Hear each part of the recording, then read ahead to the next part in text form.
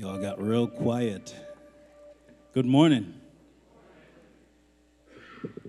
My hope is built on nothing less but Jesus' blood and righteousness.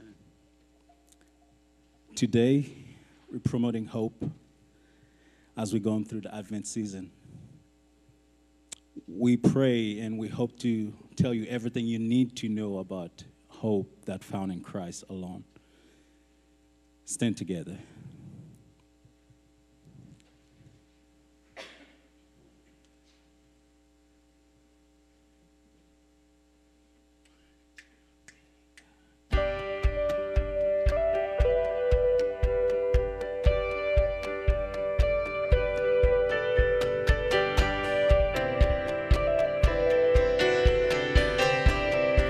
Let's sing. Angels overwhelm the glory, wing your flight in all the earth. Ye will sing creation's story, now proclaim Zion's birth. Come and worship, worship Christ the newborn King.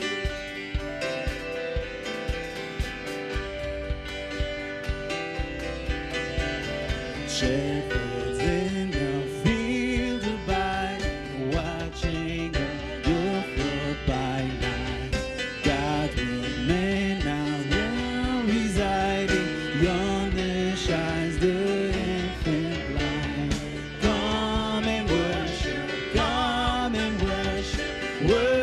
Christ the newborn King.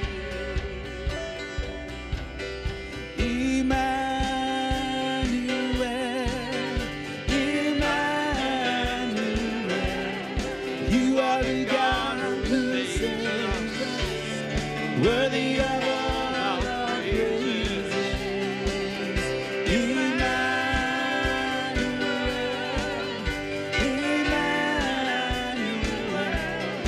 come have your way among us. We welcome you here. Come have your way among us. We welcome you here, Lord Jesus.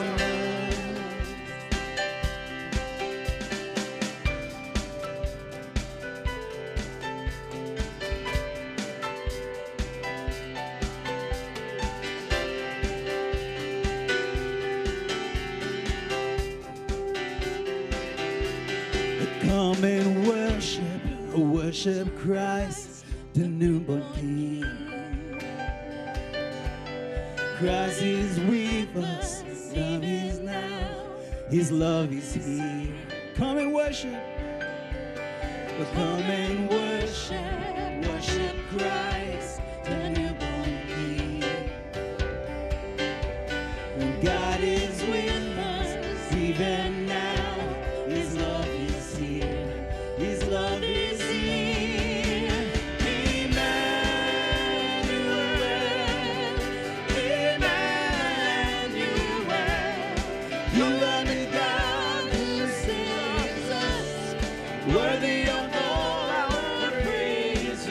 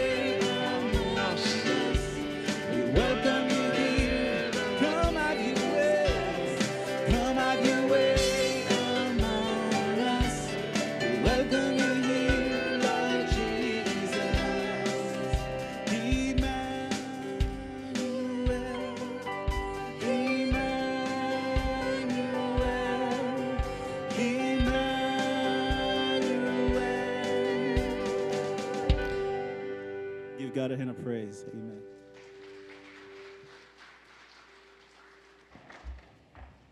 You may be seated for just a moment as we have some announcements.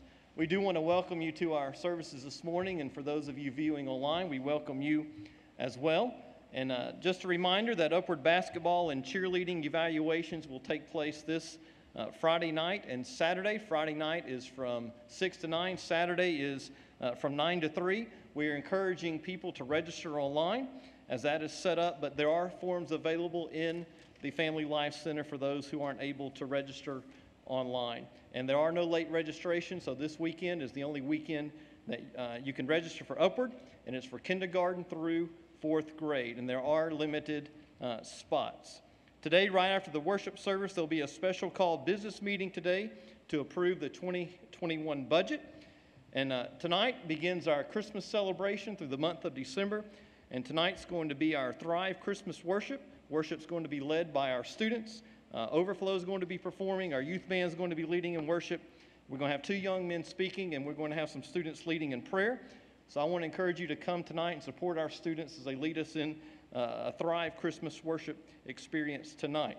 Next Sunday night is the Advent Serenade with Terry Martin and Shama. And Terry's going to be taking song requests. So I want to encourage you to come next Sunday night for that special time of worship. And then on December the 20th is the Christmas program at 6 p.m. called A Unique Christmas Experience, or Experiment. It may be an experience, but it's called an experiment. So experiment, we'll see which one it is. But Shama's going to try to live stream all these evening services beginning tonight. And if he's not able to live stream, they are going to be recorded and posted on the church Facebook page and on YouTube. So if you're viewing online, we encourage you to maybe try that tonight if you're not able to come to these services. Just a great way to enjoy the worship if you're not able to be here. Families with children who would like to have The Way to the Manger, which is a family Advent devotional book to use to prepare for Christmas, you may register to receive one by using the Church Center app or by contacting Linda Coulter. Just a reminder that we are continuing to take our Lottie Moon Christmas offering. Our goal is $6,500. All that money goes directly to our International Mission Board missionaries. So we encourage you to give as a way to give to missions around the world. There is no children's choir tonight. And we do want to remember Pam McIntosh and her family, as we got word this morning that her dad, Elsie, nicely passed away this morning. So remember Pam McIntosh and her family during this time of grieving and mourning. Amen. Let's stand together and continue to worship God. As you sing the song of praise together, I want you to pay attention to that part where it says, I will yet praise him, my great Redeemer. I will yet stand up and give him glory with my life. So that's a song that just portrayed total surrender to our great King, our great God. No matter what's going on, we need to surrender to him and have hope that found in him alone. Worship together.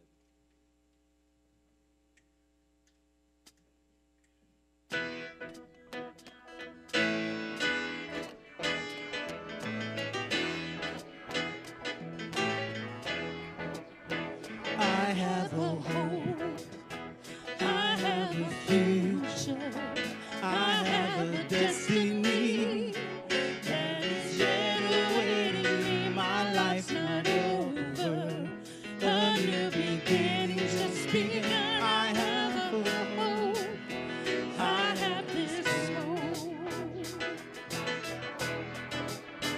God has a plan, it's not to harm me, but it's to prosper me and to hear me when I call. He's intercedes for me, working all things for my good. The trials may come, I have this hope.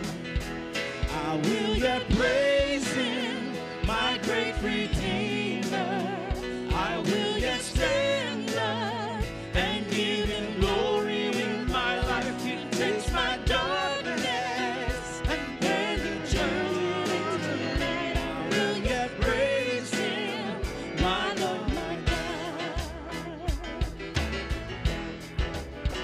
God is.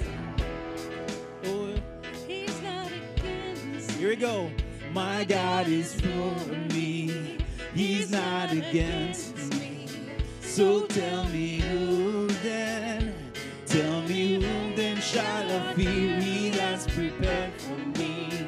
Great works He'll help me to complete. I have the hope. I have this hope.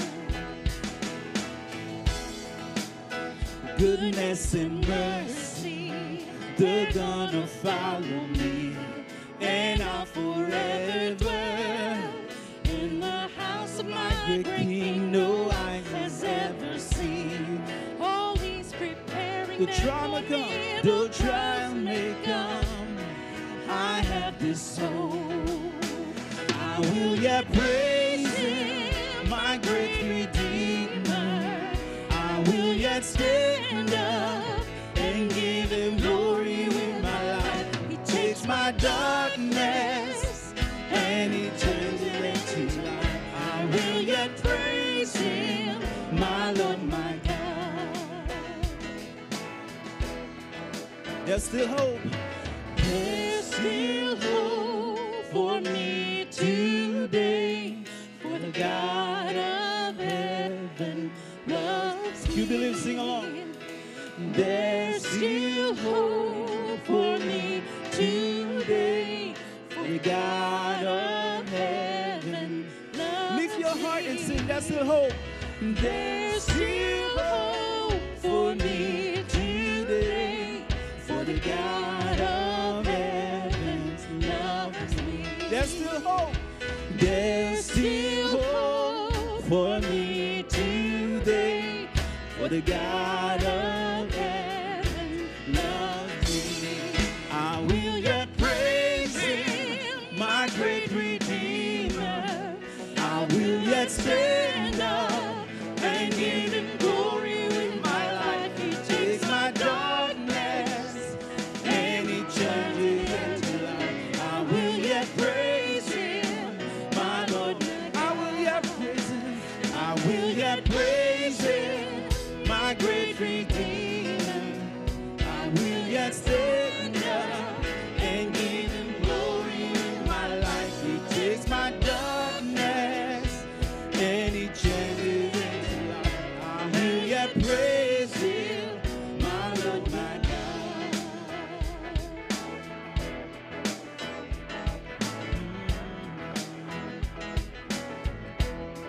Amen. Amen. Amen. Amen. This song may be new for you, but I promise you, you would love this. I love anytime a great worshiper, a great Christ follower wrote a song. So the Gettys is the one who originally created this song. What is our hope in life and death? Christ alone. He is. I'll let you sing that song along. If I try to tie my testimony up to that and show you how God, no matter what's going on in your life, if your life is not just bounce back to God alone, you're in big trouble. Probably just like you, I tried many things. I tried to do my own things. I never found peace or hope until I surrender to God. As we worship together today, I hope that you can find the urge and the need to surrender totally to Christ and Christ alone. This song is a great song of hope to the extreme. I pray that you meet with God as you worship.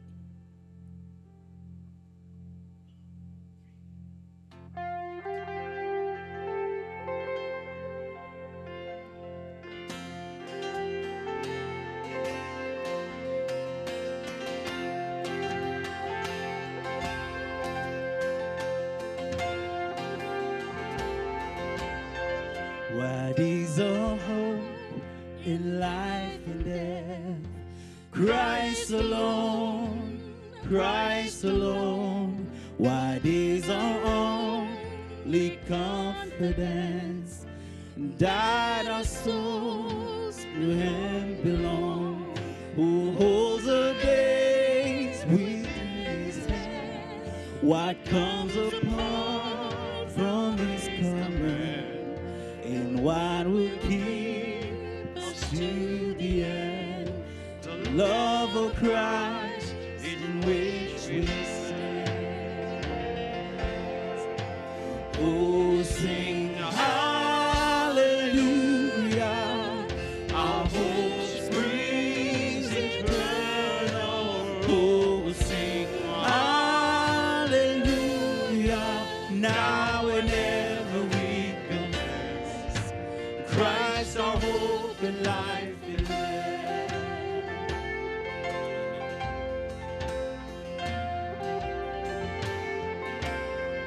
what truth can come to trouble soul. God is good, God is good. Where is His grace and goodness known?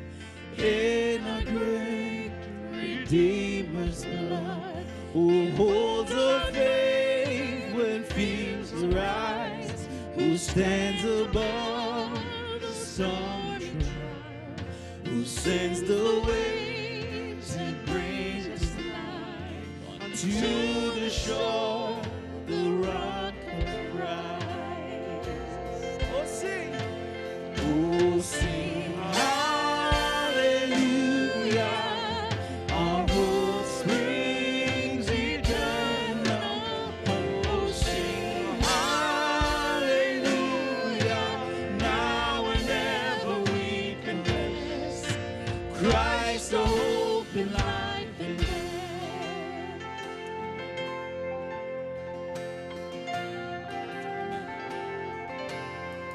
Unto the grave, what will we sing?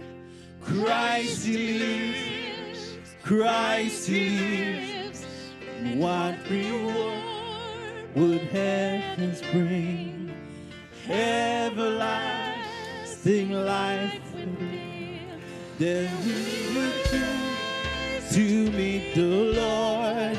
Then sin and death will be destroyed, and we will feast in endless joy when Christ is forevermore. Sing hallelujah. Oh, sing hallelujah, our hope springs eternal. Oh, sing hallelujah, now and ever we confess, Christ the hope and life is there. Oh, sing hallelujah, our hope springs eternal.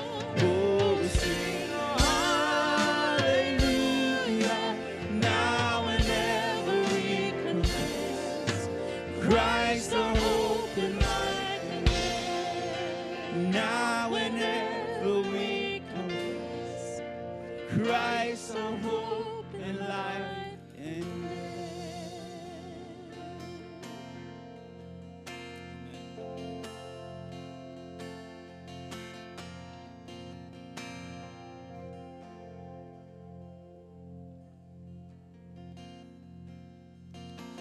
Come, thou long expected Jesus, born to set thy people free from our fears and sins. Release us, let us find our rest in Thee.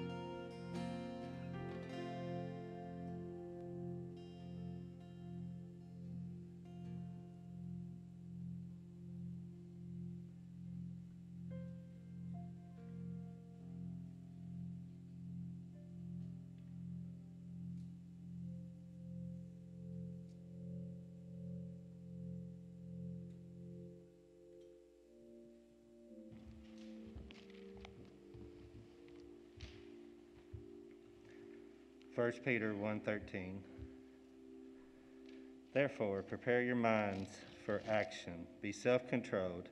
Set your hope fully on the grace to be given you when Jesus Christ is revealed. Dear Heavenly Father, we come before you this morning. We are reminded that you and you alone are our hope. We've been reminded of that so much this year. Lord, help us to put our hope in you alone. Lord, be with us as we hear your word shared this morning. Prepare our hearts, open our hearts to what you have to speak to us today. Lord, be with Brother Darren as he shares, as he gives us words from Scripture, and help us just to trust in you. In your name, amen.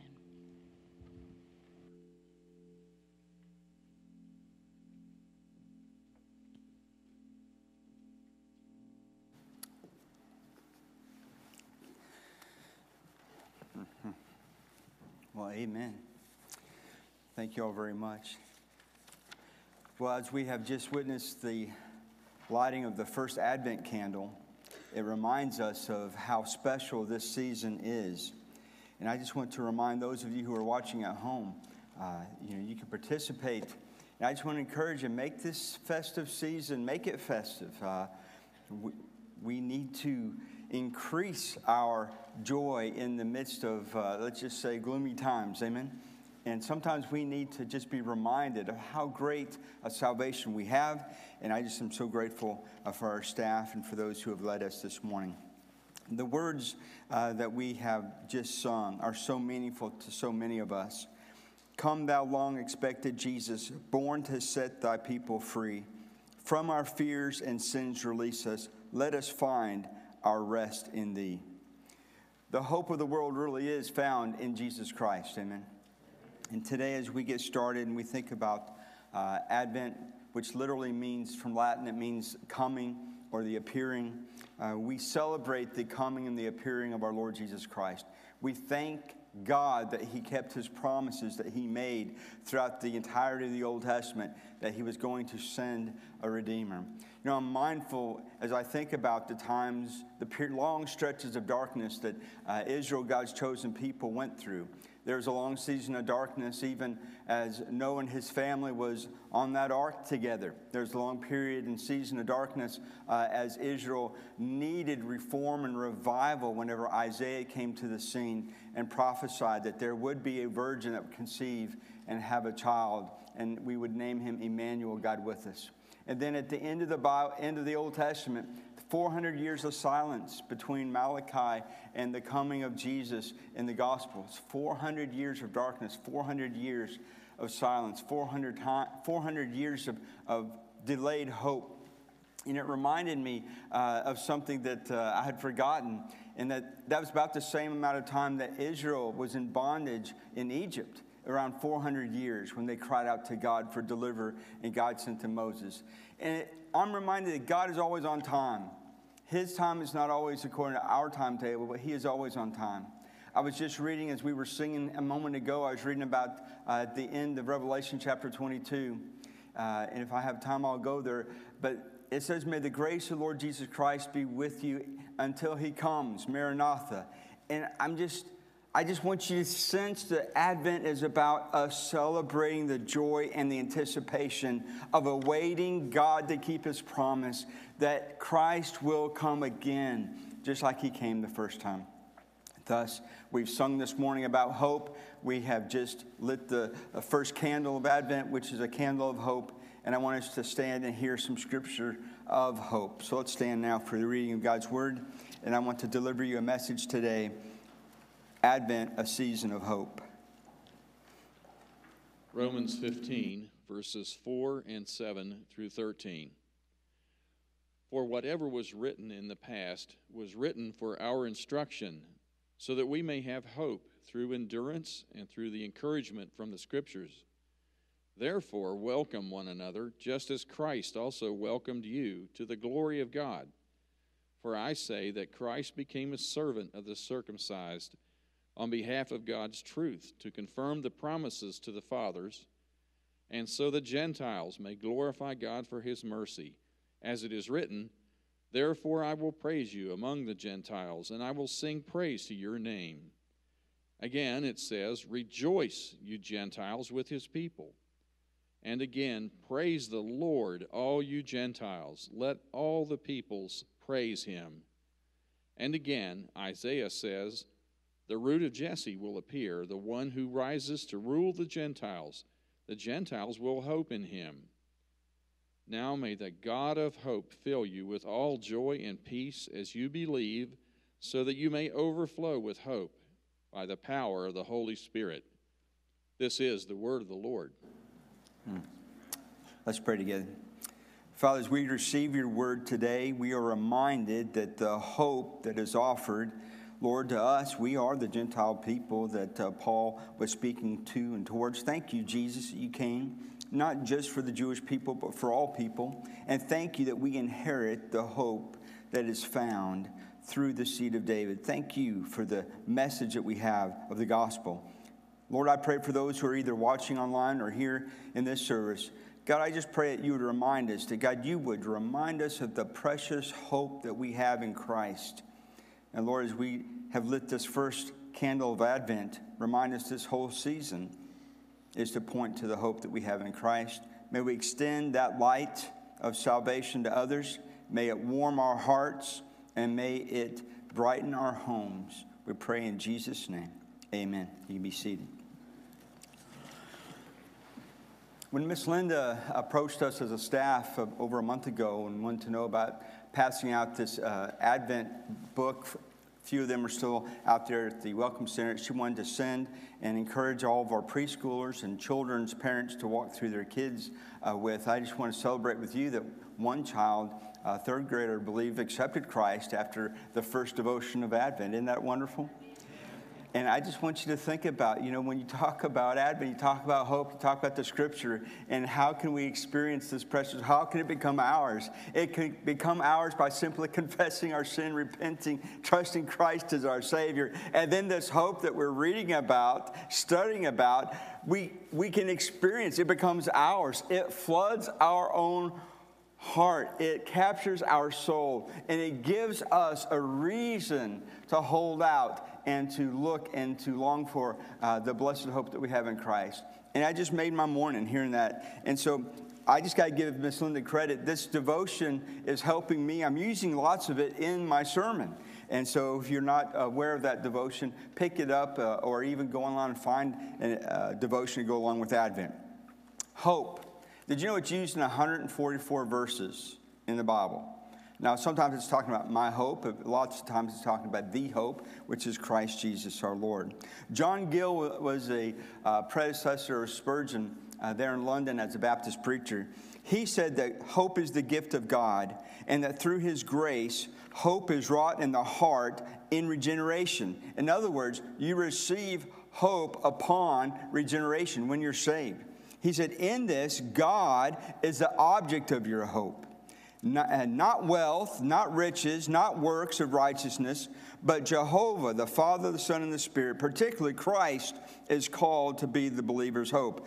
Likewise, He is the object of our hope, and it is in Him whom the Gentiles hope and trust. That's why I wanted to read the text that I did today. This is going to be a topical message, but I want us to realize that the hope that all of us has is in Christ. As I said a minute ago, Advent means the arrival or coming. I don't know about you, but I always am interested in history, and I want to know the history of the Advent wreath and what got the Advent wreath and the lighting of the candles started. And so I don't know if you have the picture of the original wagon wheel and the 24 candles, but the story goes that there was a missionary by the name of Johann Henrik Wichen, who was born in 1808 to 1881 he lived. And he wanted to find a way to spread the message of the gospel to the people in Hamburg, Germany. As he worked there as a missionary among the poor, in 1833 he founded a school called Ruhhaus House, which means rough house. You ever heard of roughhousing? Well, obviously this is where it started. And he founded it in 1833 to redeem and to serve those neglected children and orphans by feeding them, housing them, and educating them. And so to help contain the children's excitement and leading up to December 25th, Christ's birthday, Christmas, he created the first Advent wreath. And he looked around and found a wagon wheel, and he used it, and he decorated it with greenery. And he put 24 candles on the original Advent wreath. The 4 large candles indicated the Sundays of Advent. And then during the daily prayers there in this Ruhhaus house, this rough house, he would have the children gather for scripture reading and for daily prayer.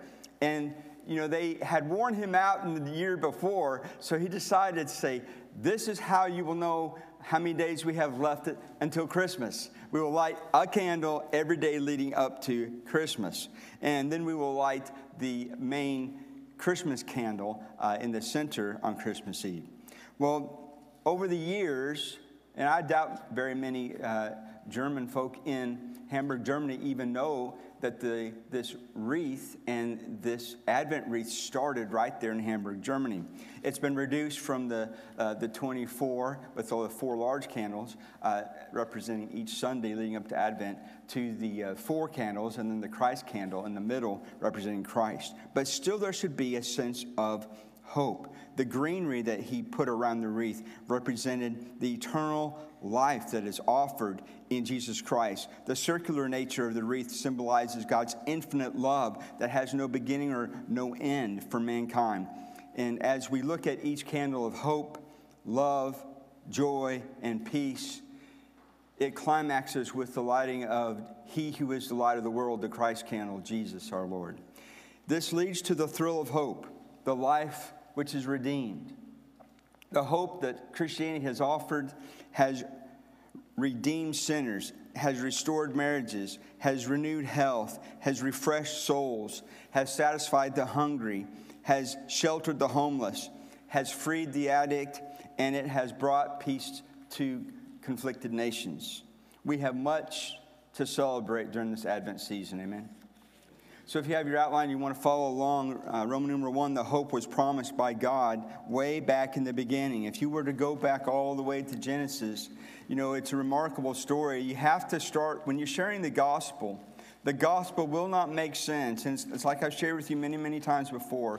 You cannot just take off the Old Testament. You have to have the Old Testament understand the beginning of the story and the drama and the evil and the need for a hero. You have to have the Old Testament understand the necessity of Jesus and why He is the Messiah, why He is the hope of nations, why He is the desire of every heart.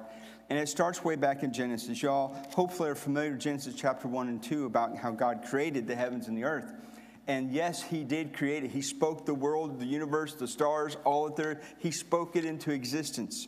And so as we think about this, and I want to remind you, we are speaking about hope. Hope comes against the backdrop of where there is dread, where there is sin, where there is evil, where there is chaos. And as we think about what happened in Genesis chapter 2, in verse 15 and 16, when the Lord took the man and placed him in the Garden of Eden to work it and to watch over it, He gave him stewardship of this earth. Verse 16 says that the Lord God commanded the man, "You are free to eat from any tree in the garden, but you must not eat from the tree of the knowledge of good and evil. For on the day that you eat from it, you will certainly die." Then you get into the drama of Genesis chapter 3. And after God had made Eve and gave Eve to Adam as a helpmate, and as their marriage blossomed and as their relationship with God blossomed and as everything was great there in the Garden of Eden, it says in Genesis chapter 3 verse 1 that the serpent was found to be the most cunning of all the wild animals that the Lord God had made. And the serpent came to the woman and placed doubt and distrust of God in the woman's heart. This is how he did it. Did God really say you can't eat from any tree in the garden?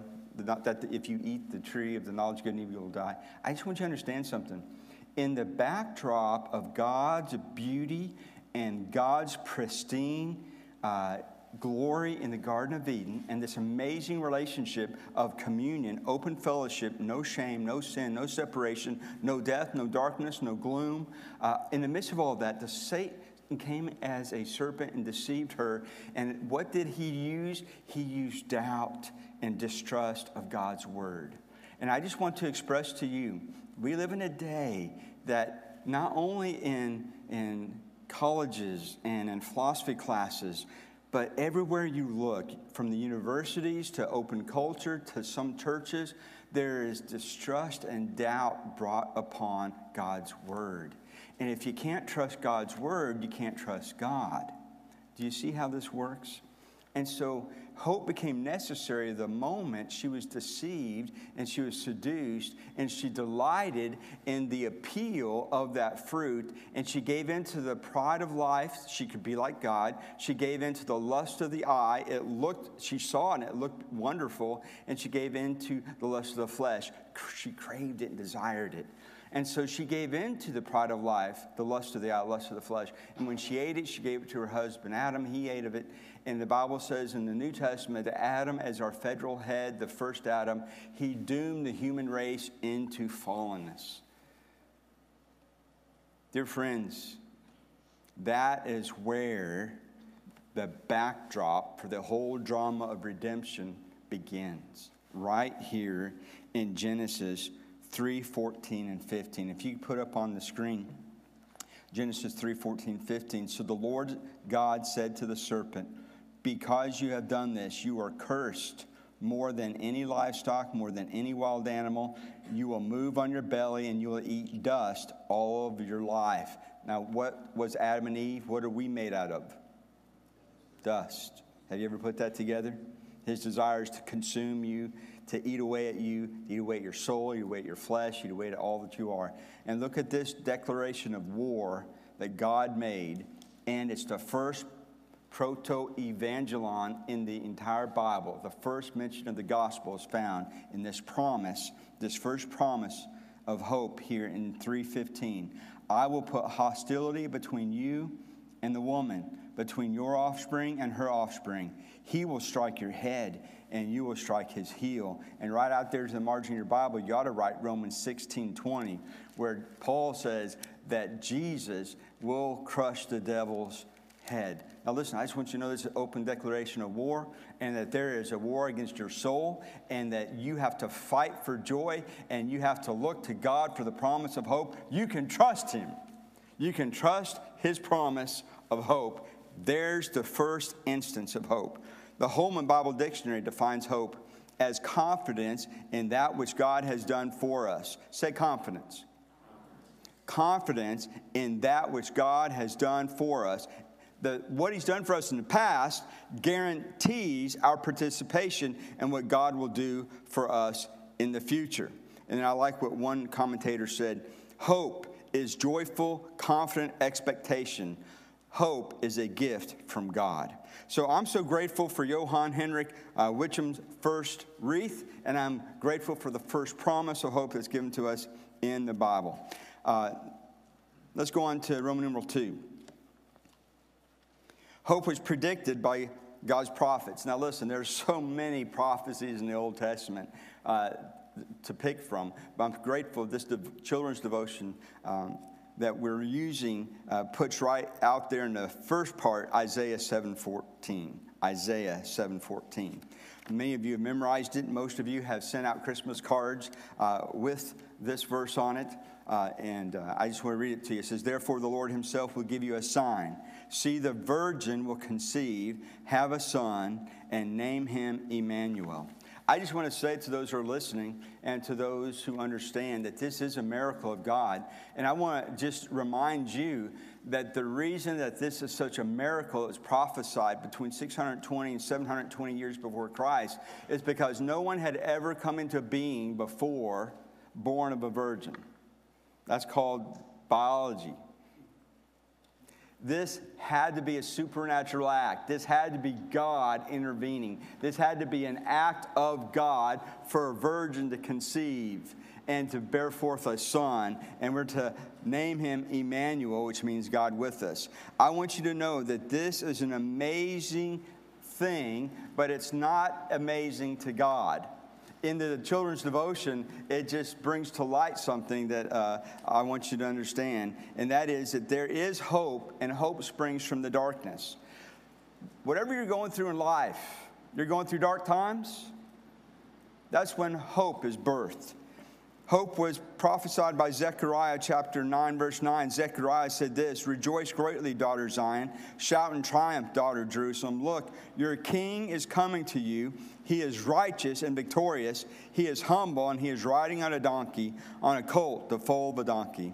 You see, hope begins in the midst of darkness. It begins in the midst of, they were going through economic pressure. They were going through social chaos. They were going through times when they didn't know whether or not they were going to be free to continue to worship as Jewish people. Sound familiar? They were in chaotic times, dark times, unsure times, and yet God held out to them a prophecy that would give promise of hope. And it reminds me of something that I want to just give as to all of you. Job is the greatest, probably one of the greatest examples that we have in the entire Bible of what we do when we don't understand what's going on. Job is a picture of hope when everything had been taken away from him. His wealth had been taken away from him. His children had been taken away from him. His servants had been taken away from him. His reputation and status had been taken away from him. Everything that you could trust in, hope, status, wealth, children, everything you could hope in had been ripped away from him. And he was left with nothing but oozing sores and disgusting smell that even his own wife said, "You're putrid to me." And in the midst of that, Job 13:15, I don't know if you can put it up on the screen. Job 13:15, this is what Job said.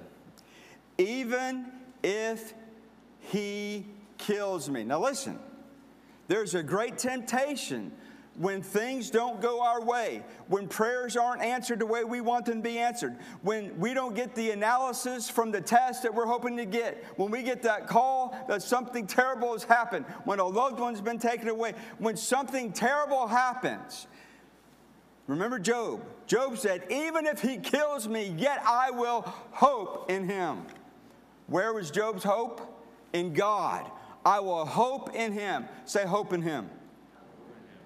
Dear friends, I don't know what you're going through, but none of us have gone through anything like Job had.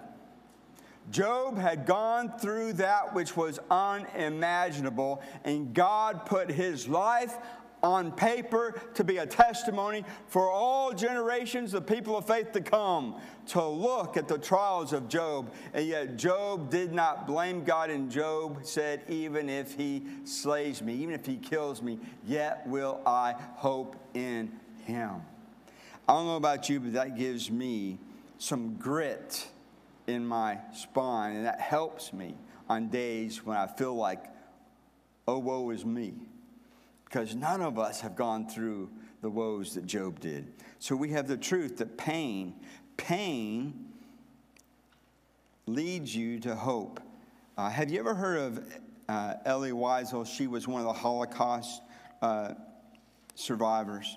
She talked about her experiences at Auschwitz, and she experienced the horrors of seeing her friends and family members being separated and seeing them killed and seeing them die of starvation. And during those cruel days, this is what she wrote down. She wrote down, hope begins in chaos. Think about that. Hope begins in chaos. Some days we feel like we will never escape from under that which covers our faces. The brokenness, the weight of our world feels so much like darkness that when I see the horrors around me, I can only say it is always night. Always night. Listen to this. We have to tell the truth of pain, even the pain of hope. Wow. We have to tell the truth of pain, even the pain of hope. You have to think through that sometimes. And end of the day, you have to realize, and I don't know if it was Spurgeon who said this, or if not, but since he's my hero, I'm going to give him credit as if he did, okay? I don't know what tomorrow holds, but I know who holds tomorrow. While tomorrow is on the way, I'm going to prophesy hope today. We need to hold on to hope. Number 3, hope was pointed to by a star. Now, many of us have read Matthew chapter 2, but just in case you need a refresher, turn over to Matthew chapter 2. Now, when you look out at the stars at night, this devotional that Miss Linda has recommended talks about the fact that there are over 200 billion stars in our galaxy. 200 billion stars. I just want to know what astronaut or what scientist it was that counted up to 200 billion. How do they know there's 200 billion? I don't know. Can you count to 200 billion, Pete? I'd get lost, So I'm just taking their word for it. 200 billion stars, more than can be counted. To think that God spoke each one of these stars into existence. These stars, some are very large. The smallest known star is barely larger than the planet Saturn. Most stars are less than half the size of the sun, and they're called red dwarfs. The sun itself is actually a star, and it's the closest star to Earth. Many years ago, even before Jesus was born, there were people who studied the stars that were called astronomers. Many years ago, astronomers would draw maps of the placement of the stars, which would help them to find directions to other places at night. Astronomers are still around today, except now they have fancy telescopes and computer programs to help track the stars. The wise men who visited Jesus studied not only astronomy, but also the scriptures. And this is where I'm headed to in Matthew chapter 2. Listen to this. They knew that God would send his son, and that when he came to earth, there would be a bright star shining in the sky. The wise men believed that God had told the writers of the Old Testament, so they studied the night sky hoping to see the star. And when the star appeared, they followed it with the hope of finding the Savior. And when you look at Matthew chapter 2, what we see in the testimony of Scripture is that there were indeed men who traveled to Bethlehem of Judea during the days of King Herod, wise men from the east, and they arrived in Jerusalem, saying, "Where is he who has been born King of the Jews? For we saw his star at its rising, and we've come to worship him." Now that's amazing. If you go down to Matthew 2:6, it quotes from Micah 5:2 and says, "And you, Bethlehem, in the land of Judah, are by no means least among the rulers of Judah. Because of you, there will come a ruler who will shepherd my people, Israel." Verse 7, then Herod secretly summoned the wise men, asked them the exact time that the star appeared. And then down at verse 10, it says, when they saw the star, they were overwhelmed with joy. And it just leads me back to Micah chapter 5:2. When was the last time you sat down with your family and you looked at Micah chapter 5, verse 2? This is what the ancient astrologers looked at. They looked at the stars and they looked at the prophecies of Scripture. Now, this is something that is very illuminating to me. But when I look at this and I see the place of Bethlehem that was predicted. Now, do you understand the astronomical preciseness of how hundreds and hundreds and hundreds of years before they would be declared by God through a prophet where Jesus, the Messiah, would be born? He'd be born in Bethlehem. This is amazing. Only the God, the one true God, could fulfill his promise to Abraham through the line that he had established. Only God could put the hope of his promise that he made in Genesis 3:15, confirmed in Genesis chapter 12 with Abraham, and then through the patriarchs, Abraham, Isaac, Jacob, then through Jacob's sons, all the way through the slavery and the epic times of their delay in Egypt, and then the promise of the promise. All this is a part of it. But it culminates here in a little town called Bethlehem. Look at Micah 5:2. Bethlehem Ephrathah. Now you're like, why is it so important here in Scripture that we read this? Well, Bethlehem comes from these words.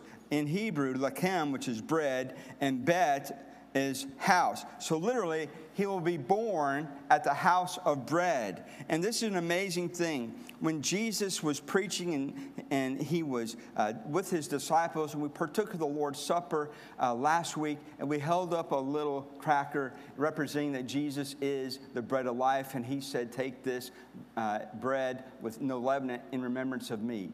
But have you ever noticed that in Micah 5:2, Bethlehem, house of bread, but Ephrath, it comes from the Hebrew word that means the fruit of the vine. You're telling me that 700, 800, 900 years before Christ, you're telling me that in the prophecy of Jesus coming to a little town called Bethlehem, Ephrath, that you have the picture of the new covenant of Jesus' body, the bread, being broken and given for us, and you have a picture of his blood, the fruit of the vine, being spilt for us. You're telling me that from the beginning, the picture of the new covenant, the picture of Jesus, the Savior and satisfier of God's wrath, you're telling me that from 700, 800 years before, that was prophesied? Yes. And when the wise men found Jesus in this little town called Bethlehem, all the prophecies of Micah and Numbers chapter 22, it came together. That's amazing. That's amazing. And it says that one will come from you to be ruler over Israel for me, and his origin is from antiquity and from eternity. And so we have the place of Bethlehem that's mentioned, but we also have the person. Look there at Micah, stay there, look at verses 4 and 5. And it says here in verses 4 and 5, it says that he will stand and shepherd. And this is, if you want to write this down in your margin, your Bible, and your notes, this is the person of hope described. He will be a person who stands for us. He will be a person who shepherds us. He will be a person who secures us, strengthens us, and who shatters our burdens. He will become our shalom. So I just want you to get in verses 4 and 5. Look at it. He will stand. He will shepherd them in the strength of the Lord and the majestic name of the Lord his God, and they will dwell securely, and then his greatness will extend to the ends of the earth, and he will be their shalom, their peace. This is amazing that God has given us the portrayal of not only the place that hope would come into this world, but the person, what he would do for us. He would stand for us. He would strengthen us. He would shepherd us. He will shatter our burdens. Now, this is something so many people today need to hear. If you try to bear your burden alone, it will drive you into the ground.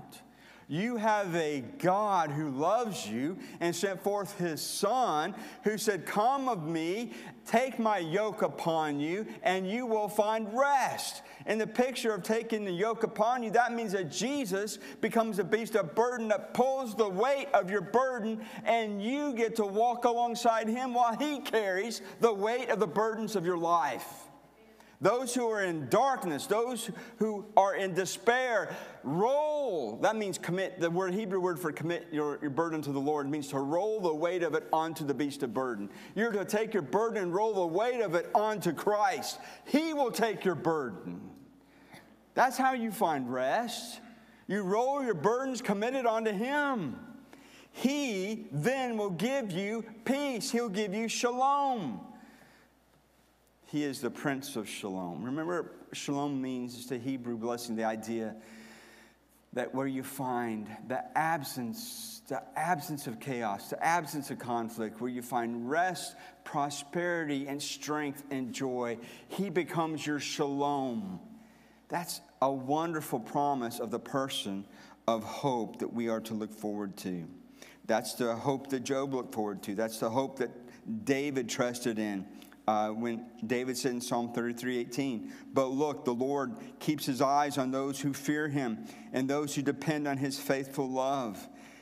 That is the hope that Israel is commanded to have in him. "O Israel, put your hope in the Lord, for there is faithful love, there is chesed, covenant loyalty, love with the Lord, and with him you find redemption and abundance." Over and over and over, the person of hope is described. Now, fourthly, I just want to hit this light because I'm going to come back to it later.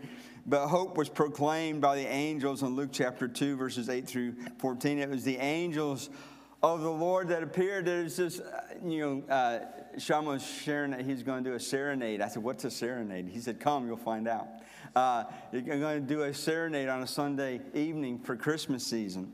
But these angels appeared, multitudes upon multitudes appeared as a starry host to the shepherds watching over their flocks on the fields outside Bethlehem by night, and made the announcement, "Today, in the city of David, Bethlehem, a Savior has been born."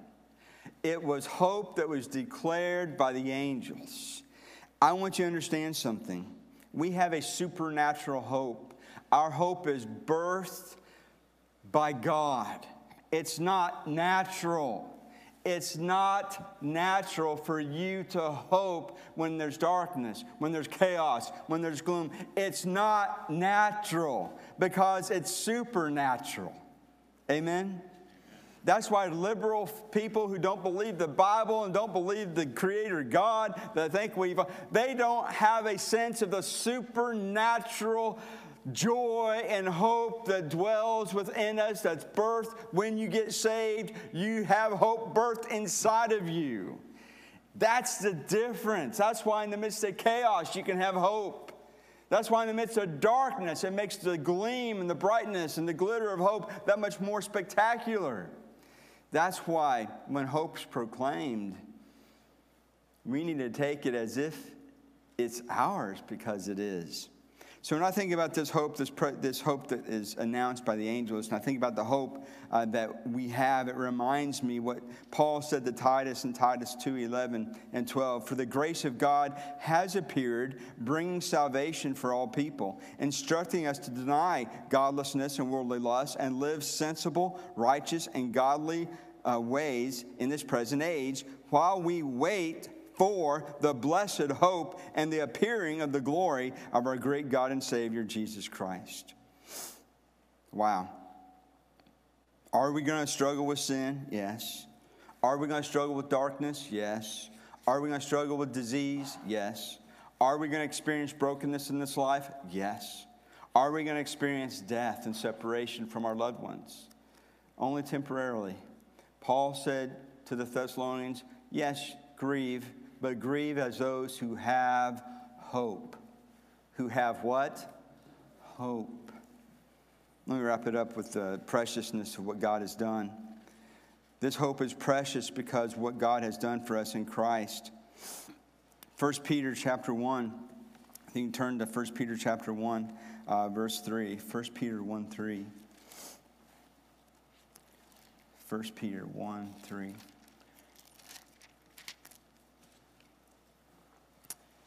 Blessed be the God and Father of our Lord Jesus Christ, because, now get this, because of his great mercy, he has given us new birth into a living hope through the resurrection of Jesus Christ from the dead. So listen to me.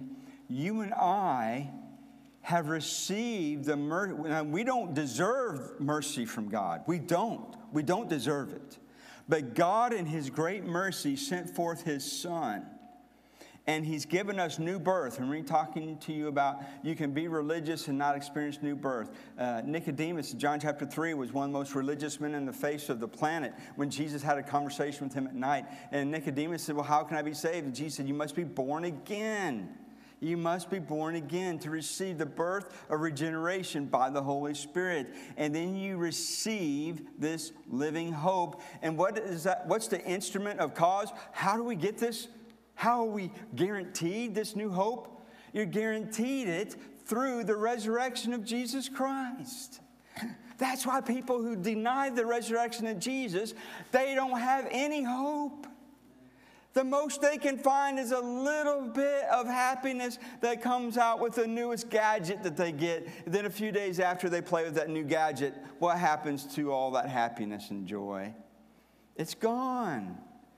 You know, you think that brand new car that you've been saving for you're going to get, you think that's going to bring, yeah, it's going to bring you happiness, and it's going to bring you joy, and it's going to bring you the thrill of the drive until you go to your retail market outlet and you park it out in the middle of nowhere so it doesn't get scratched, and you come out and there's a buggy rammed up against it. And you got a scratch and a dent. And then what happens to all that happiness? You will not find your happiness in things of this world, but you will find hope in the guarantee that comes to us because Jesus rose from the dead. That's why Peter says he's our blessed hope. Amen. And so I want you to understand that this hope is precious. It gives us confidence. Because Jesus rose from the dead, we can persevere. It doesn't matter what you face, you can persevere. None of us have experienced what the Apostle Paul experienced. Have you ever read his testimony, what he experienced? I mean, he was shipwrecked 3 or 4 times. He'd been cast into prison multiple times. He'd been nearly left to starve to death multiple times. He was stoned to death and left for dead. Listen, this Apostle Paul, while he was in ankle bracelets and chains in a maritime prison in Philippi, he wrote the Epistle of Joy, and he was, according to what Dr. Easley, who is my New Testament Greek professor, led us to believe, he was in a prison area that doubled as a latrine. You know what a latrine is? It ain't like the prisoners got it today. Listen, I'm telling you, The Apostle Paul, in that context, wrote Philippians chapters 1, 2, 3, and 4 of how a Christian is to find joy in this life. How could he do that? Because his hope and his confidence came through the resurrected Jesus. And then lastly, I just want you to see that a Christian can live in the certitude of hope. And I want to take you to I got time. I didn't think I would. Turn to Revelation 22. You know how excited I am that I actually got time to look at this. This is great. Revelation 22, the end of the book.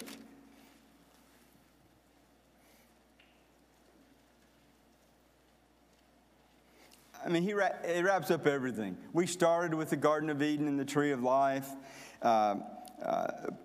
Revelation 22:14 says, blessed are those who wash their robes so that they may have the right to the tree of life. So we get to eat of the tree of life. We get to enter into the city by the gates. Outside, those who are not in heaven are those who the Bible calls dogs, sorcerers, sexually immoral, murderers, idolaters, everyone who loves the practice of falsehood. And then 16, Jesus says, I, Jesus, have sent my angel to attest to these things for you churches, that I am the root and the descendant of David, the bright and morning star. This goes back to what we talked about in Numbers 24:17, Micah 5:2. Jesus, this is his Advent testimony. You want to know why you put a star at the top of your tree? It's not just because of the star that led the wise men to Bethlehem, but it's also because Jesus said, I am the bright morning star. And then verse 17, the Spirit, Holy Spirit, capital S, the Holy Spirit and the bride, the church. The Spirit and the bride say, come. Anyone who hears say, come. And let the one who is thirsty come. And the one who desires to take the water of life as a gift. This is Christmas. A gift. Gift to Jesus. God so loved the world, he gave us Jesus, the gift. Someone say amen.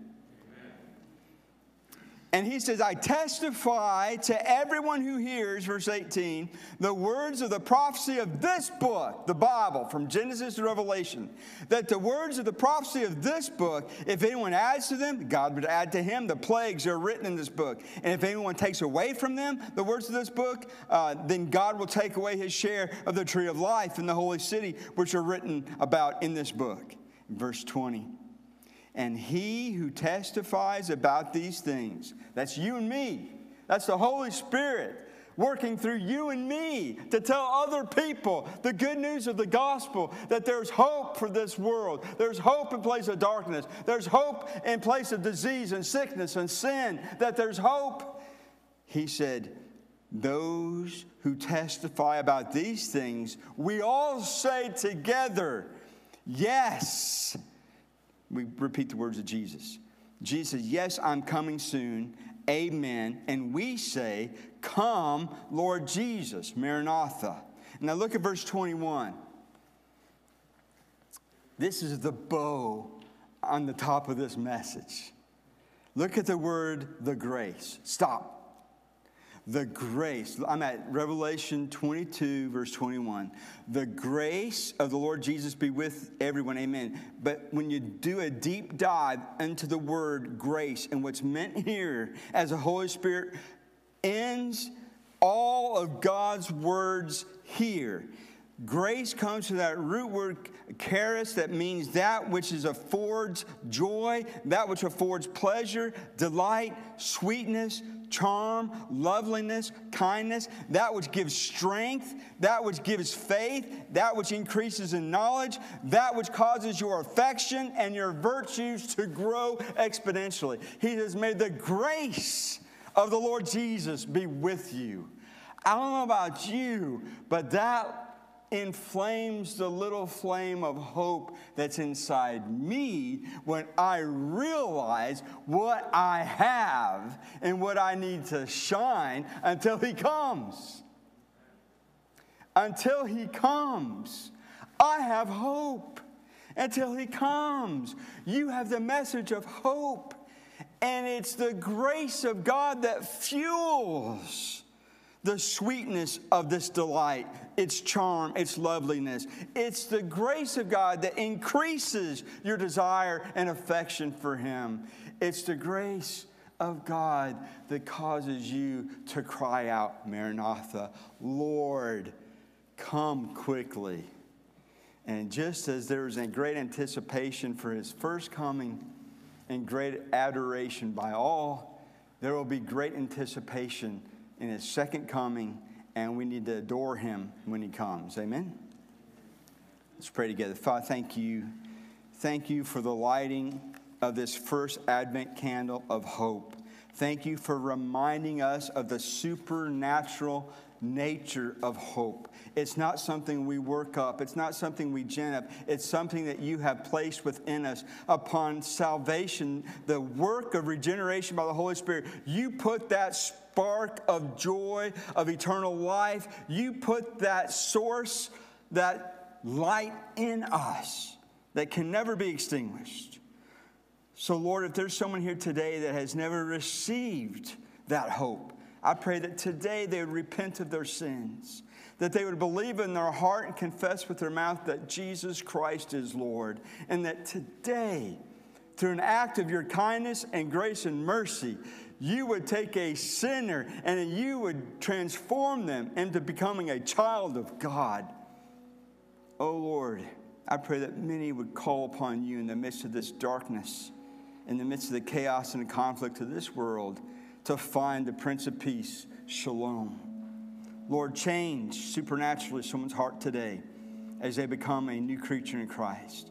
And for those, Lord, who've grown weary, those whose candle seems dim, would you help them to realize the hope that we have in the light of the gospel? Lord, bless your people, I pray, and draw us to yourself in Jesus' name. Amen. Now, as we sing, if God has spoken to your heart and you need to make a spiritual decision, maybe you need someone to pray with you, to trust Christ, and to be saved. As we stand, make your way to the back. We have counselors that'll meet with you. Maybe you need to be baptized in believer's baptism, and you need to get your baptism right. In other words, you were saved after you went through a process of getting wet. You weren't really baptized. You need to get your baptism in the right order and trust Christ. Or maybe you need to make this your church home. You've been praying about it. You've been thinking about it. Now would be a great season for you to make Red House Baptist Church your church home. As we sing, if God leads you, you step out, go to the back, and we'll pray with you.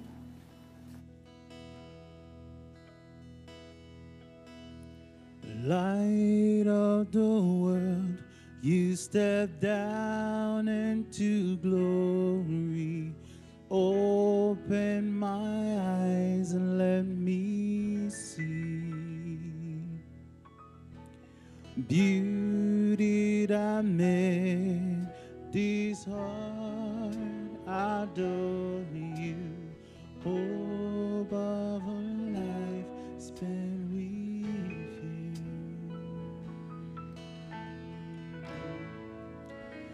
Here I am to worship.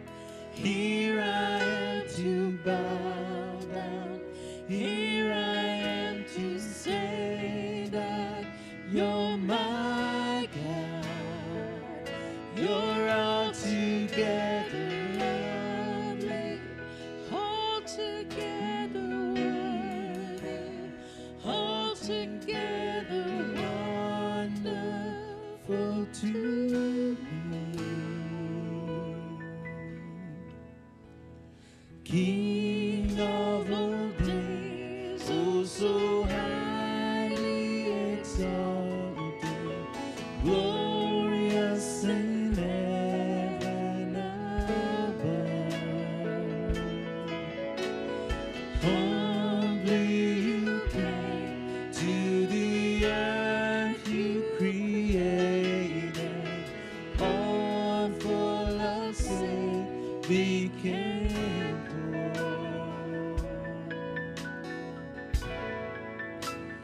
Here I am to worship. Here I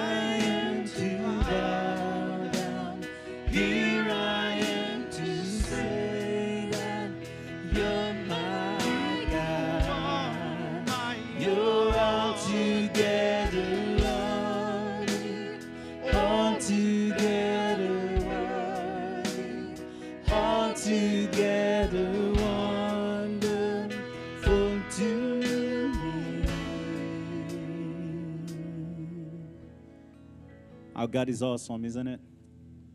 Amen. Thank you for coming this morning. Thank you, Pastor, for sharing the word of God and a word of hope. We all need one of those. I need some of these right now. So thank you. As you know what time it is. It's time for lunch. And I hope you're ready to go home. And looking forward to see you again this afternoon, some of you this evening, and some of you next weekend. Go with the hope of Christ in your heart and let it shine for the world to see as we sing the chorus one last time.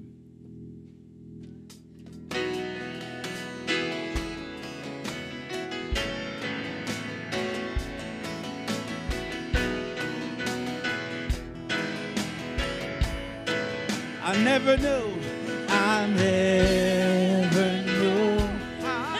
much it costs to see my sin upon that cross. I never knew how much it costs to see my sin upon that. I never knew how much it costs to see my sin upon that cross. I never knew how much it costs to see my sin upon that cross.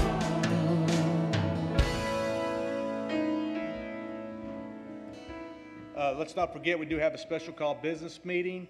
Guests, you're more than welcome to stay. If you do want to ease out, feel free to do so.